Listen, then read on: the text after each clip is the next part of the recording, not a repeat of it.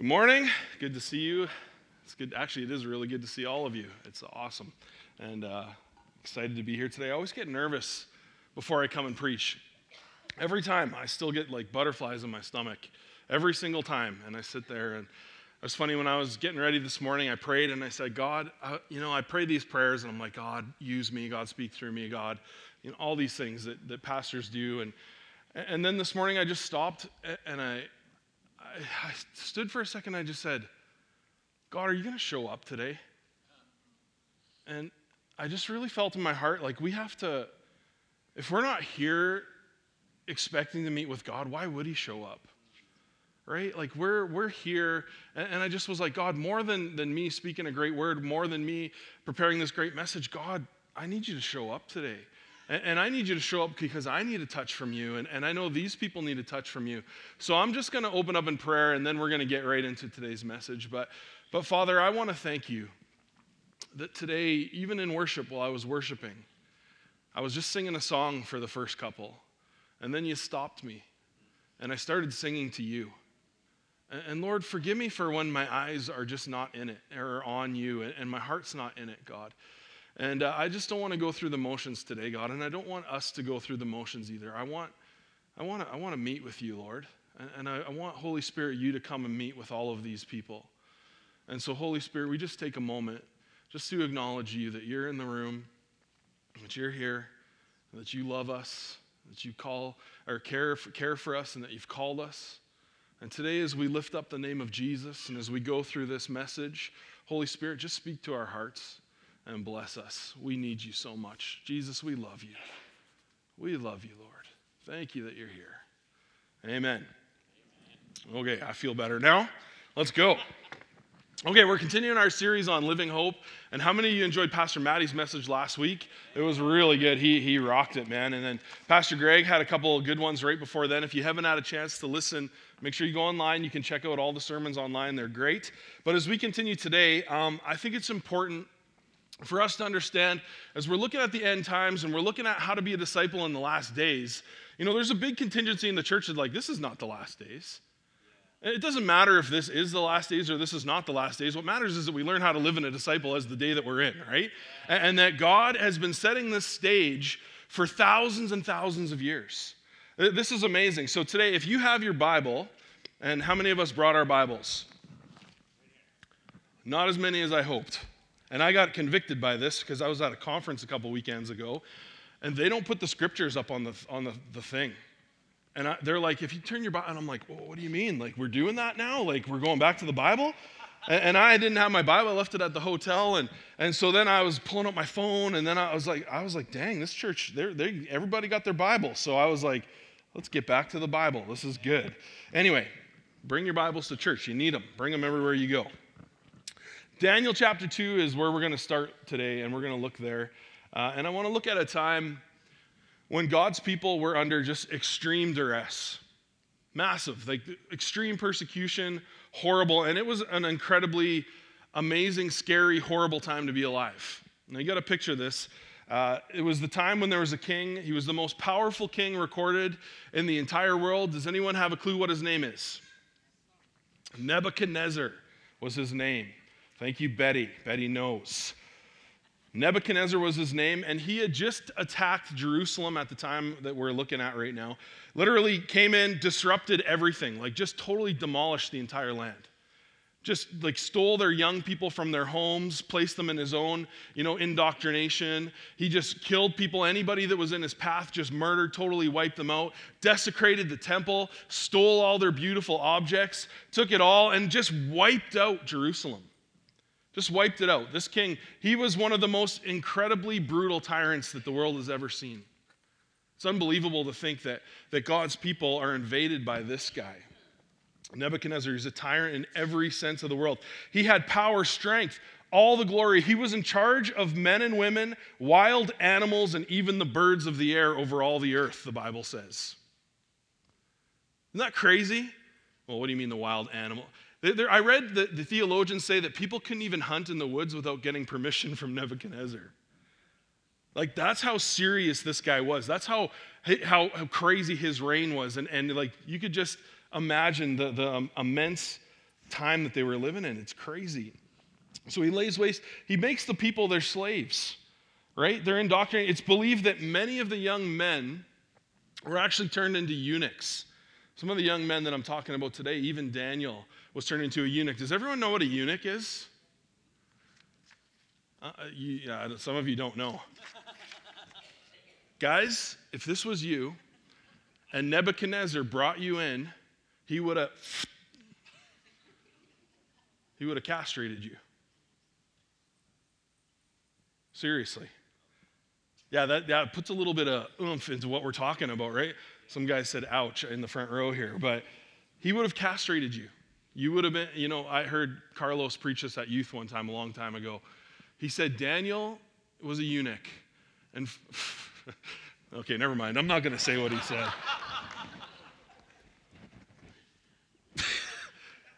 Okay, I'll tell you. Who wants to know? Who doesn't want to know? Okay, the who wants to knows have it. He said Daniel,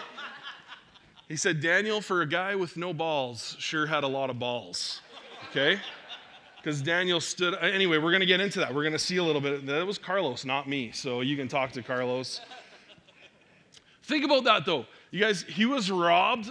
All these young people, these young men were robbed of their ability to even have a family. You think about that, their legacy ended right there. You know how important it was for a man to create a legacy and to have a son. And it was important back then. And it was important to have a family. And it was important for these guys to pass on their generational. And for most of them, that just ended right there. That was it. Just a quick, well, I don't know if it was quick or not. But anyway, it was done. If you wouldn't conform to what Nebuchadnezzar wanted, if you wouldn't conform to this kingdom, they'd just kill you right there. That was it. There was no judge. There was no trial. There was no, court of appeals, nothing like that. You were just put to death right there on the spot. That was it. Well, we don't care. He didn't care. He didn't have a conscience. He didn't think the way that you and I think. It was just, you're against me, you're dead. I don't care. You're brutal. There was no talking your way out of it, right? I find this story actually, in the time of Daniel, I find it really hard to reconcile in my heart. We see Nebuchadnezzar coming and attacking God's people. And the Bible tells us that God is with us and for us and not against us. And, that he's going to protect us from our enemies as our front guard, our rear guard. And then I read this story and God's people are just absolutely decimated. The temple's destroyed. Their cities laid waste. And I look at that and I'm just like, man, this is a crazy thing, right? And the thing that I found when I prayed and when I've studied, the scary thing that I found is that God's people were so far removed from God. They were so far removed from a relationship with God. They had no God conscience even, that it was like he was just hands, like he wasn't even there.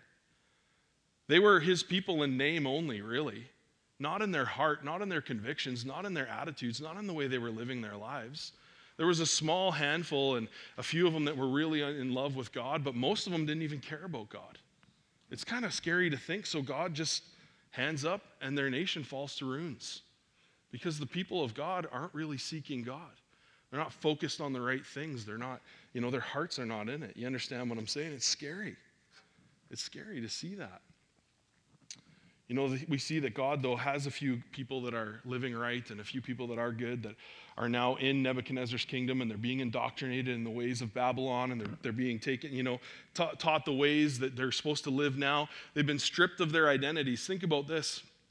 Nebuchadnezzar took these young men that had their own names and said, that's not your name anymore. Here's your new Babylonian name. You're not going to identify with who you were. You're not going to identify with what you were. You're not going to have a legacy anymore. You are all this or you are nothing. We live in a culture a little bit today that's trying to say, you know what? It's all what we say or nothing. It's a little bit like that now. It's interesting. It's just, let's pull out some thoughts that way. God wants to prosper us in the middle of persecution, though. He wants to exalt some of us in the middle of tough times, in the middle of hard times. Now, it's safe to say that none of us in this room have gone through tough times like Daniel has, right? But I think there's a time coming, and there is a time coming in the Bible that says, the end times, that these things are going to happen again. And then, nations in the world, these things are actually happening to Christians. There are Christians being beheaded right now, today. Today, Christians will lose their lives for the gospel's sake. and they won't renounce. They're not going to turn their heart from Jesus. They're going to stand strong, and they will be martyred today. You know, it's pretty crazy to think. We live in a pretty blessed nation, and I hope God never leaves this nation. Let's move on, though. King Nebuchadnezzar, he starts having these dreams in the middle of the night. And the Bible says that he actually can't sleep. He is so troubled by these dreams that he's having that he has no sleep. And how many of you know that a sleepy king is somewhat of a grumpy king, right? You find that? You know, he calls in all of his sorcerers, his fortune tellers. He calls in all the enchanters of the day, and he says this to them. Listen, guys, I've had a dream. I can't get it out of my mind. I'm not going to be able to sleep until you tell me what it means. That sounds good, right? We have dreams today. We go and we ask people to help us interpret these dreams. And, you know, Kathy Fraser is a great example of that. Megan Crawford is another one who does that in our church and different things like that. So he calls in all these people that are supposed to be able to help him. And he says, look, I had a dream. I want you guys to tell me what it is. So what's the logical thing? Tell us what the dream is. What was the dream? What was it? And Nebuchadnezzar, this is how amazingly twisted and sick this guy was. He says, listen, I'm not going to tell you the dream, but you're going to interpret whatever it was. You're going to tell me what the dream was, and you're going to give me the interpretation. I'm going to rip you limb from limb. Yeah. And not only that, I'm going to kill your whole family and throw them in a pile and burn them. That's pretty irrational. Anybody else think? Right? This is what this guy was. These are his own people. These are not the people of God. These are his people. He calls in and says, no, you tell me what the dream is and give me the interpretation or you're dead. I'm tired of your guys' games. Like, he was not fooling around. This guy did not fool around in any way. And these guys are like, no, and they're begging and they're pleading. I'm like, give us some more time. Just tell us a little bit about what it is. And he's like, no, you guys are going to make me, you're going to twist it into something. You're going to make it something that it's not. And he's just going through this thing with them. And he's like, look, quit stalling, you're dead. And now Daniel and his friends, they're in prison. They're considered to be part of this group, right, of wise men, and they're not even aware that there is a death sentence on their lives.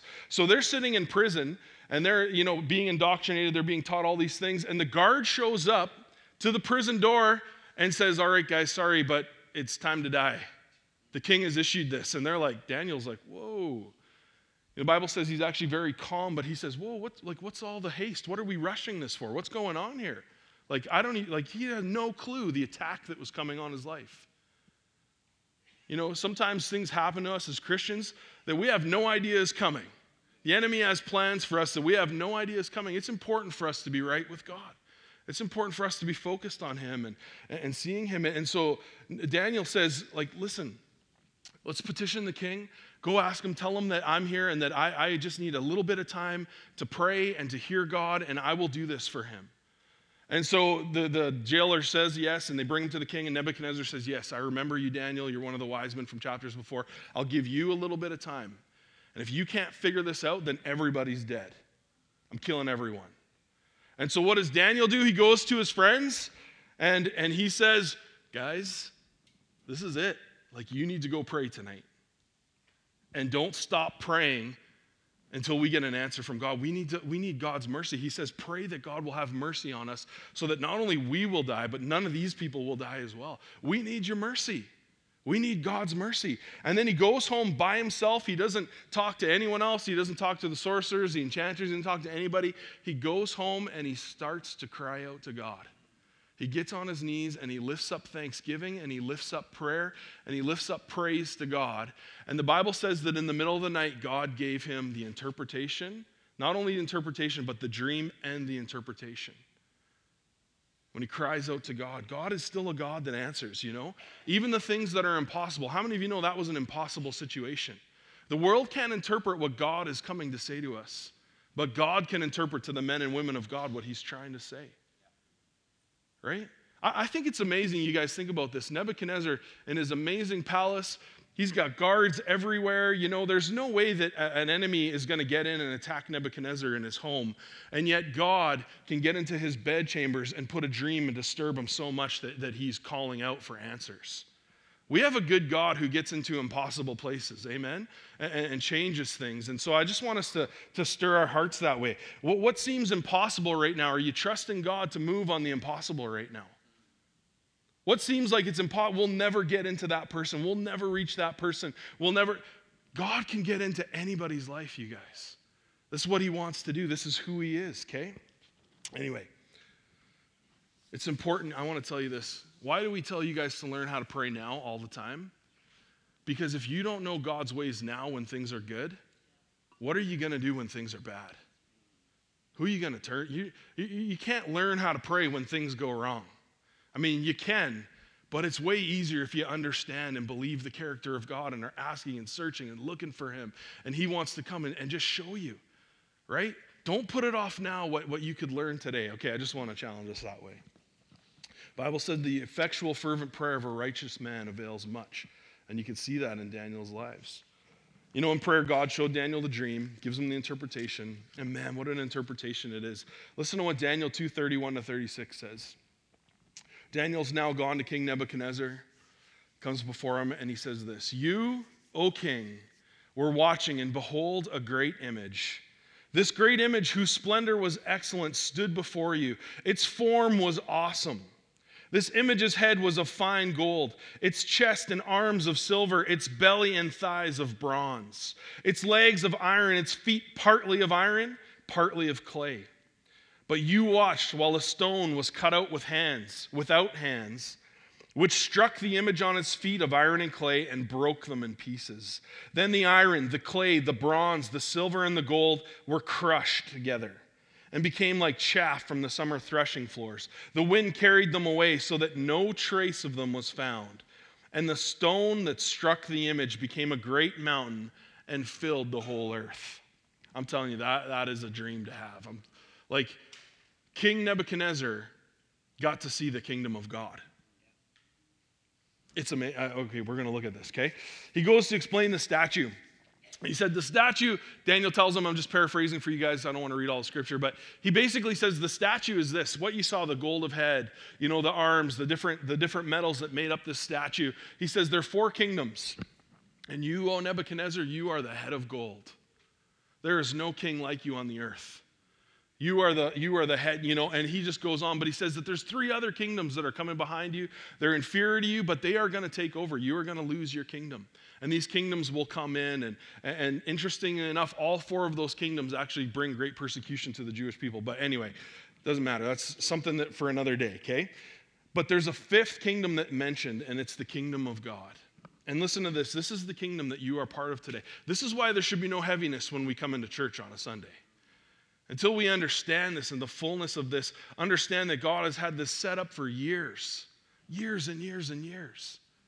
You guys, this is it. This is who you are. Daniel 2:44-45 says, "In the time of those kings, the God of heaven will set up a kingdom that will never be destroyed, nor will it be left to another people. It will crush all those kingdoms, bring them to an end, but it will itself endure forever. This is the meaning of the vision of the rock cut out of the mountain, but not by human hands, a rock that broke the iron, the bronze, the clay, the silver, and the gold to pieces." It's the kingdom of God. It's the kingdom of our Lord Jesus, the one that he has placed in your heart. You understand, you guys? It's a kingdom that right now is alive and active in you. No cheers, no nothing. Nobody's excited about this at all. It's the stone cut out of the mountain that no human hand has touched. No man can take claim to that. Let God put it in their heart. You understand what I'm saying? It's the stone that the builders refused that became the cornerstone. Man.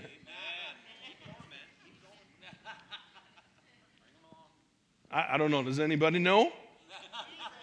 It's a kingdom. It does not know decay. There's no decay in God's kingdom. Right? It's not in danger of destruction. No revolt is ever going to overthrow it, you guys. No foreign army can invade it. Fire and sword cannot waste it. The combined powers of earth and hell cannot deprive God's people of their king.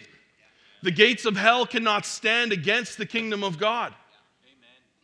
What is in your heart today? Are you focused on the world, or are you focused on this kingdom that is alive and active in you? Right? His kingdom shall be victorious over all opposition. The gates of hell will not stand against it. Let me say that again. Well, things are tough. Don't you know times are tough right now? Well, are you focused on the kingdom, or are you focused on the kingdom of this world? Which kingdom are you looking at? Which kingdom are we looking at? I got to admit, I get my eyes off God's kingdom and onto the wrong ones. Let's get back to Daniel for a second. Imagine letting the most powerful king who's ever walked in the world know that there's a kingdom coming that's going to smash his puny little kingdom to smithereens. He says, that's my God. That's my God. You think your kingdom's great, oh, head of gold? That rock cut out of the mountain is going to smash you to smithereens. Nothing is going to be left of you. Now that's a get your head cut off kind of moment. Forget everything else. But he's dead either way, right? If he doesn't have the right dream and interpretation, he's gone anyways. And what does Nebuchadnezzar do? He falls in awe of Daniel and bows before him. I find that amazing. In the midst of all this persecution, in the midst of all of this, we're talking about a guy who was just in prison days before, is now standing before the king who is laid prostrate before him in awe of the God of the universe. That's what he wants to do in our lives today. We may never stand before a king or a prime minister or anything like that, but God in his kingdom moving in you wants to do something amazing. I'm telling you guys that right now. Nebuchadnezzar promotes Daniel. He honors him with gifts.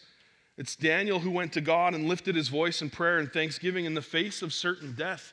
You know, when times are tough, we turn inwards and we're meant to turn upwards. We're meant to turn to our friends, and you know, most of us in this world, we say, you know, I got to carry this alone, and this is my problem to bear, and I don't want to burden anybody. And Daniel went to his friends right away and said, look, if you don't pray with them, we're all going down. Come on, somebody get your friends, gather them, ask them to pray. I listened to a song the other day from a church called Bethel. I asked the worship team to do it. They didn't have a chance to get it done, but the guy says in the song, it's called "We're Going to Raise a Hallelujah." And what happens in the story is that one of his friends in the church has a little baby who's about to die. And the church goes to prayer. And this is a church that prays people. And we could learn something from them, I think. I think we could go deeper. And so their friend's baby gets sick, they go to prayer, and 3 weeks later he gets a call, and the guy says, it doesn't look good, guys. It doesn't look like my son's going to live. And man, they go to prayer even harder. And they write, and God puts a song in the worship leader's heart called "We're going to Raise a Hallelujah in the presence of our enemies." And they write this song, and they sing this song. The church goes and sings this song. That little boy, as they're sharing the testimony, is standing there in church like, he has no clue. He's like one or two, like, God heals that little boy because of the power of the people gathered together. We got to stop doing this alone. We got to start going to our people. We got to start praying together. We got to stop turning inward. How do I fix this? What do I do? And start turning to God. What will you do? I need you here. I need you in this room right now, Lord. I need you in my life, God. In the presence of our enemies, what will God do? Maybe your enemy is not physical. And we live in a time where fear is trying to grip the hearts of men and women. All across our world, fear is trying to grip every heart. Some of us need to learn how to find peace in the middle of that craziness. If people can't find peace in the church, where are they going to find it? They come in here and there's nothing greater here than outside in the world. Man, we have the living God meeting with us right now. Why not lift our voices to him? Why not get our eyes off of our own problems? We need to find our joy. There's a psalm I look to when things are going crazy in my life, and I actually wondered if Daniel looked at this psalm too. It's the Psalm of King David. Psalm 23, many of you know it. It said, "The Lord is my shepherd, I shall not want. He makes me lie down in green pastures. He leads me beside the still waters. He restores my soul. He leads me in the paths of righteousness for his name's sake. Yea, though I walk through the valley of the shadow of death, I will fear no evil. For you are with me. Your rod and your staff, they comfort me. You prepare a table before me in the presence of my enemies. You anoint my head with oil. My cup runs over. Surely goodness and mercy shall follow me all the days of my life, and I will dwell in the house of the Lord forever." Just want to look at that for a second, that verse 5. Does it show up on your screen there? It says, you prepare a table before me in the presence of my enemies. You anoint my head with oil, my cup runs over. I had to ask myself as I was reading these questions that every one of the commentators that I read about on Daniel said Daniel remained calm throughout the whole thing. And I had to just ask God, like, how could he be calm? How was he so calm in the face of death? How was he so calm in the face of persecution like this and all the things that had happened to him? And you got to understand, again, this guy was robbed from his family, right? He'd had horrible things happen to his body. He was in prison. His identity was taken from him. How is he so calm? You know, the world can try to put its stuff on you, but you can stay who you are in Christ. Do you guys know that? Yeah. You can stay who you are in God regardless of everything that's going on around your life. He set a table before you right now. I believe this. You know, I saw one of the pastors that I watch very frequently. His name's Stephen Furtick, a great speaker, amazing at just sharing God's word. But he brought a table on the stage. And he sat at the head of the table, and he said, the Lord has prepared a table for you in the presence of your enemies. He sat there, and there was all these empty chairs. And he went around, and he said, in the presence of your anxiety and depression, he grabbed a chair. He said, in the presence of your past mistakes, in the presence of those that are trying to break you down and wear you down. And he went around, whatever that happens to be for your life. And then he sat down, and he said, the Lord wants you to feast in the presence of your enemies. And it's not something that's just made up by a pastor. It's something that the Lord himself has said, I've set a table for you in the presence of your enemies, in the presence of all those things that try to wear us down and take us out, right? He sets this place, and you sit down at that table, and you just keep your eyes on Jesus, and you feast, and you take his goodness, and you take his kindness, right in the presence of doubt and unbelief. Feast on him. Feast on what he has for you. I think Daniel understood that. I think that Daniel understood that God was with him at the table.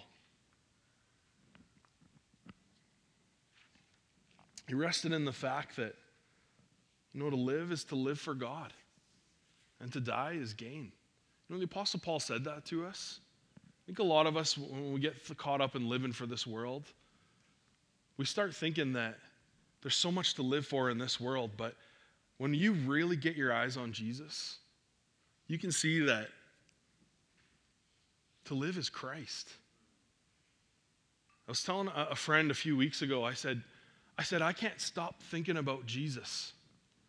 When I hang out with people, when I meet them out there, when I'm sitting at tables with them, when I'm at campfires, when I'm everywhere, it doesn't matter who or what I'm with, all I can think about is Jesus and what he wants to do, how he wants to reach that person, how he wants to reach these people. I can't stop thinking about Jesus. In the middle of everything going on in my life, I just have to tell people about Jesus. I have to let them know that there's hope for their lives in the middle of all that brokenness. I think we got to start living for Christ a little bit more. All of us do.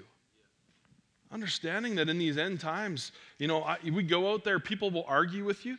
Don't argue with them. Tell them about Jesus. We got people trying to argue the gospel all the time, and I just stop and say, man, are we arguing about religion or are we arguing about Jesus? Because you can't argue about Jesus. Because you can't refute what Jesus did. Jesus loved. Jesus gave his heart for us. Jesus laid his life down. He shed his blood. You can't refute the man of Jesus. You can argue about religion if you want, but it's useless. You know?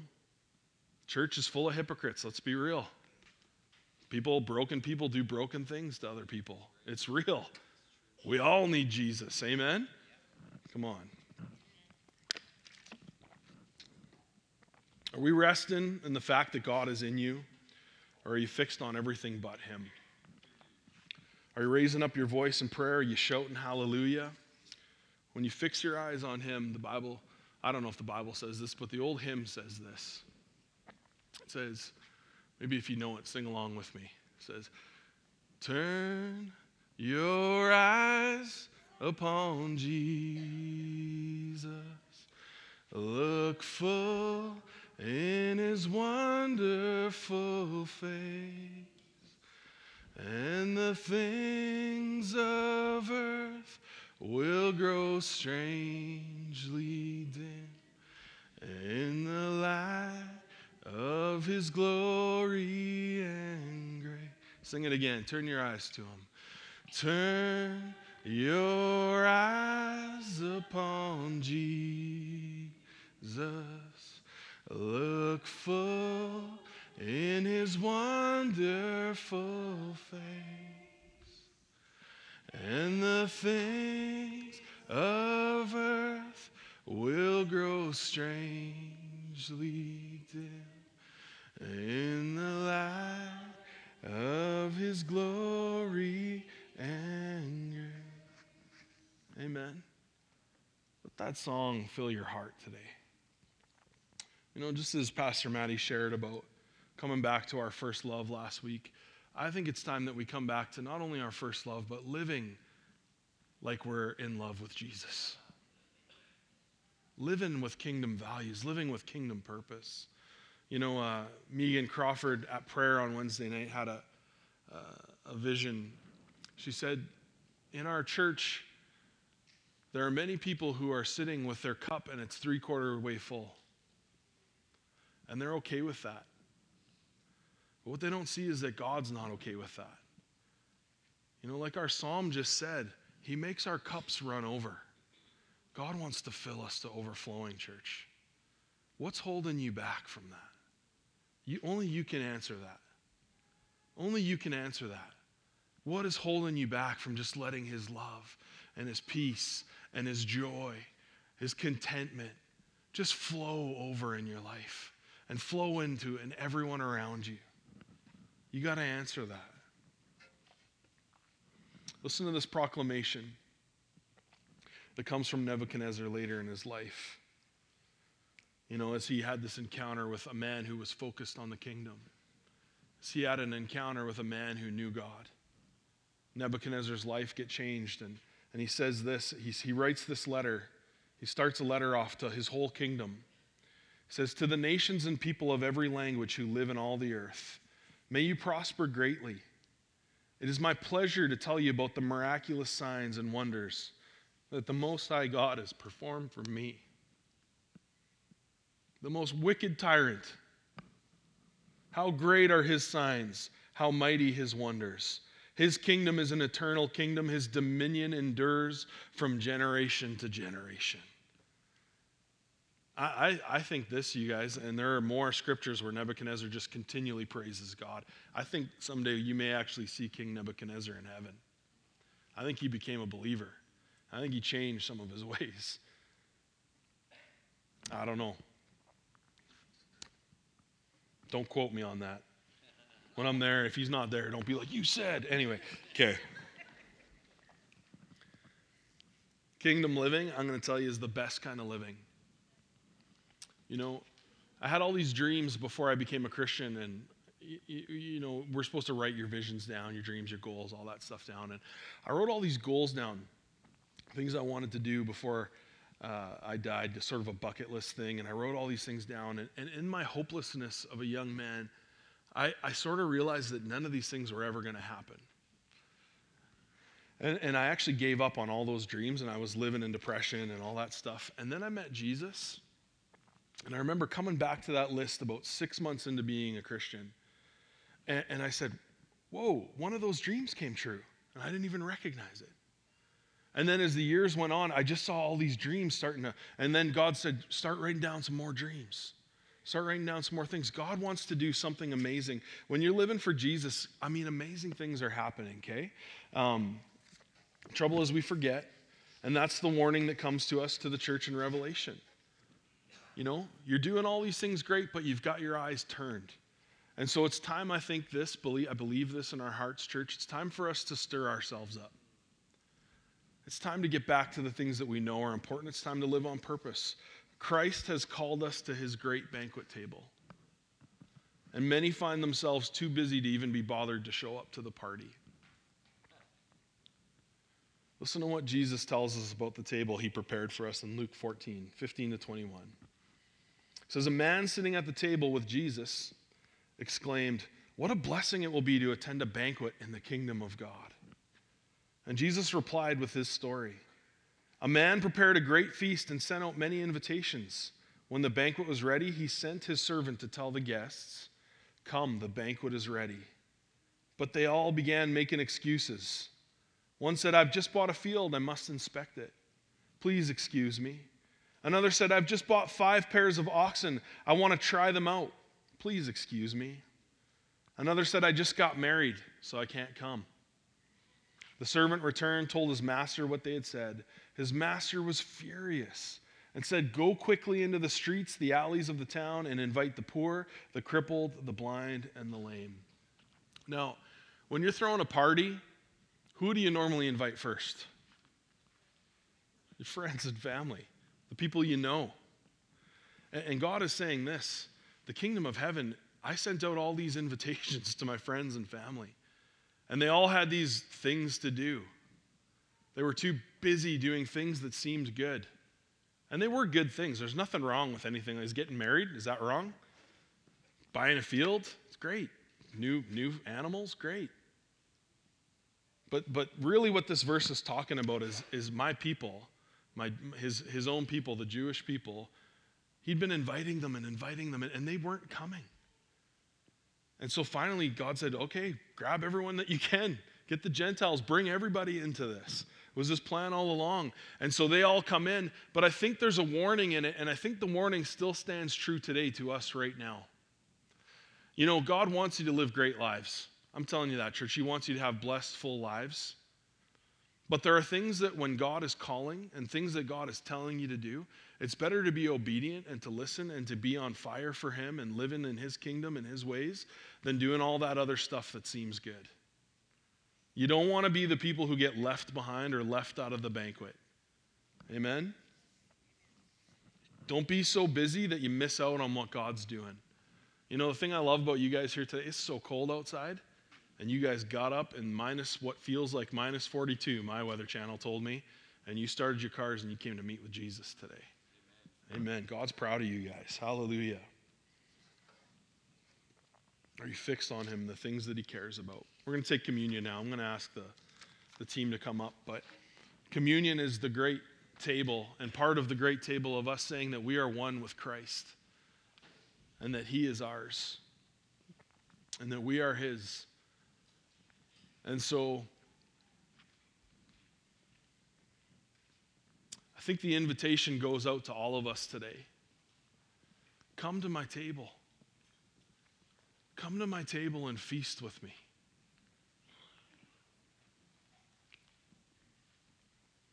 Let me prosper you. Let me exalt you. Let me lift you up in the presence of all of your enemies. Turn your eyes away from the things of this earth and put your eyes on him today. Hallelujah. So what we're going to do today is we're going to take communion. There is a gluten-free option over here at this side. But for those of you who maybe don't understand what communion is, I just want to break that down for you. The body of Jesus was broken for us, and he shed his blood for us. And at the Last Supper, where he was having supper with his disciples, he broke the bread into pieces and gave it to them and said, "This is my body. Eat this in remembrance of me and what I've done for you."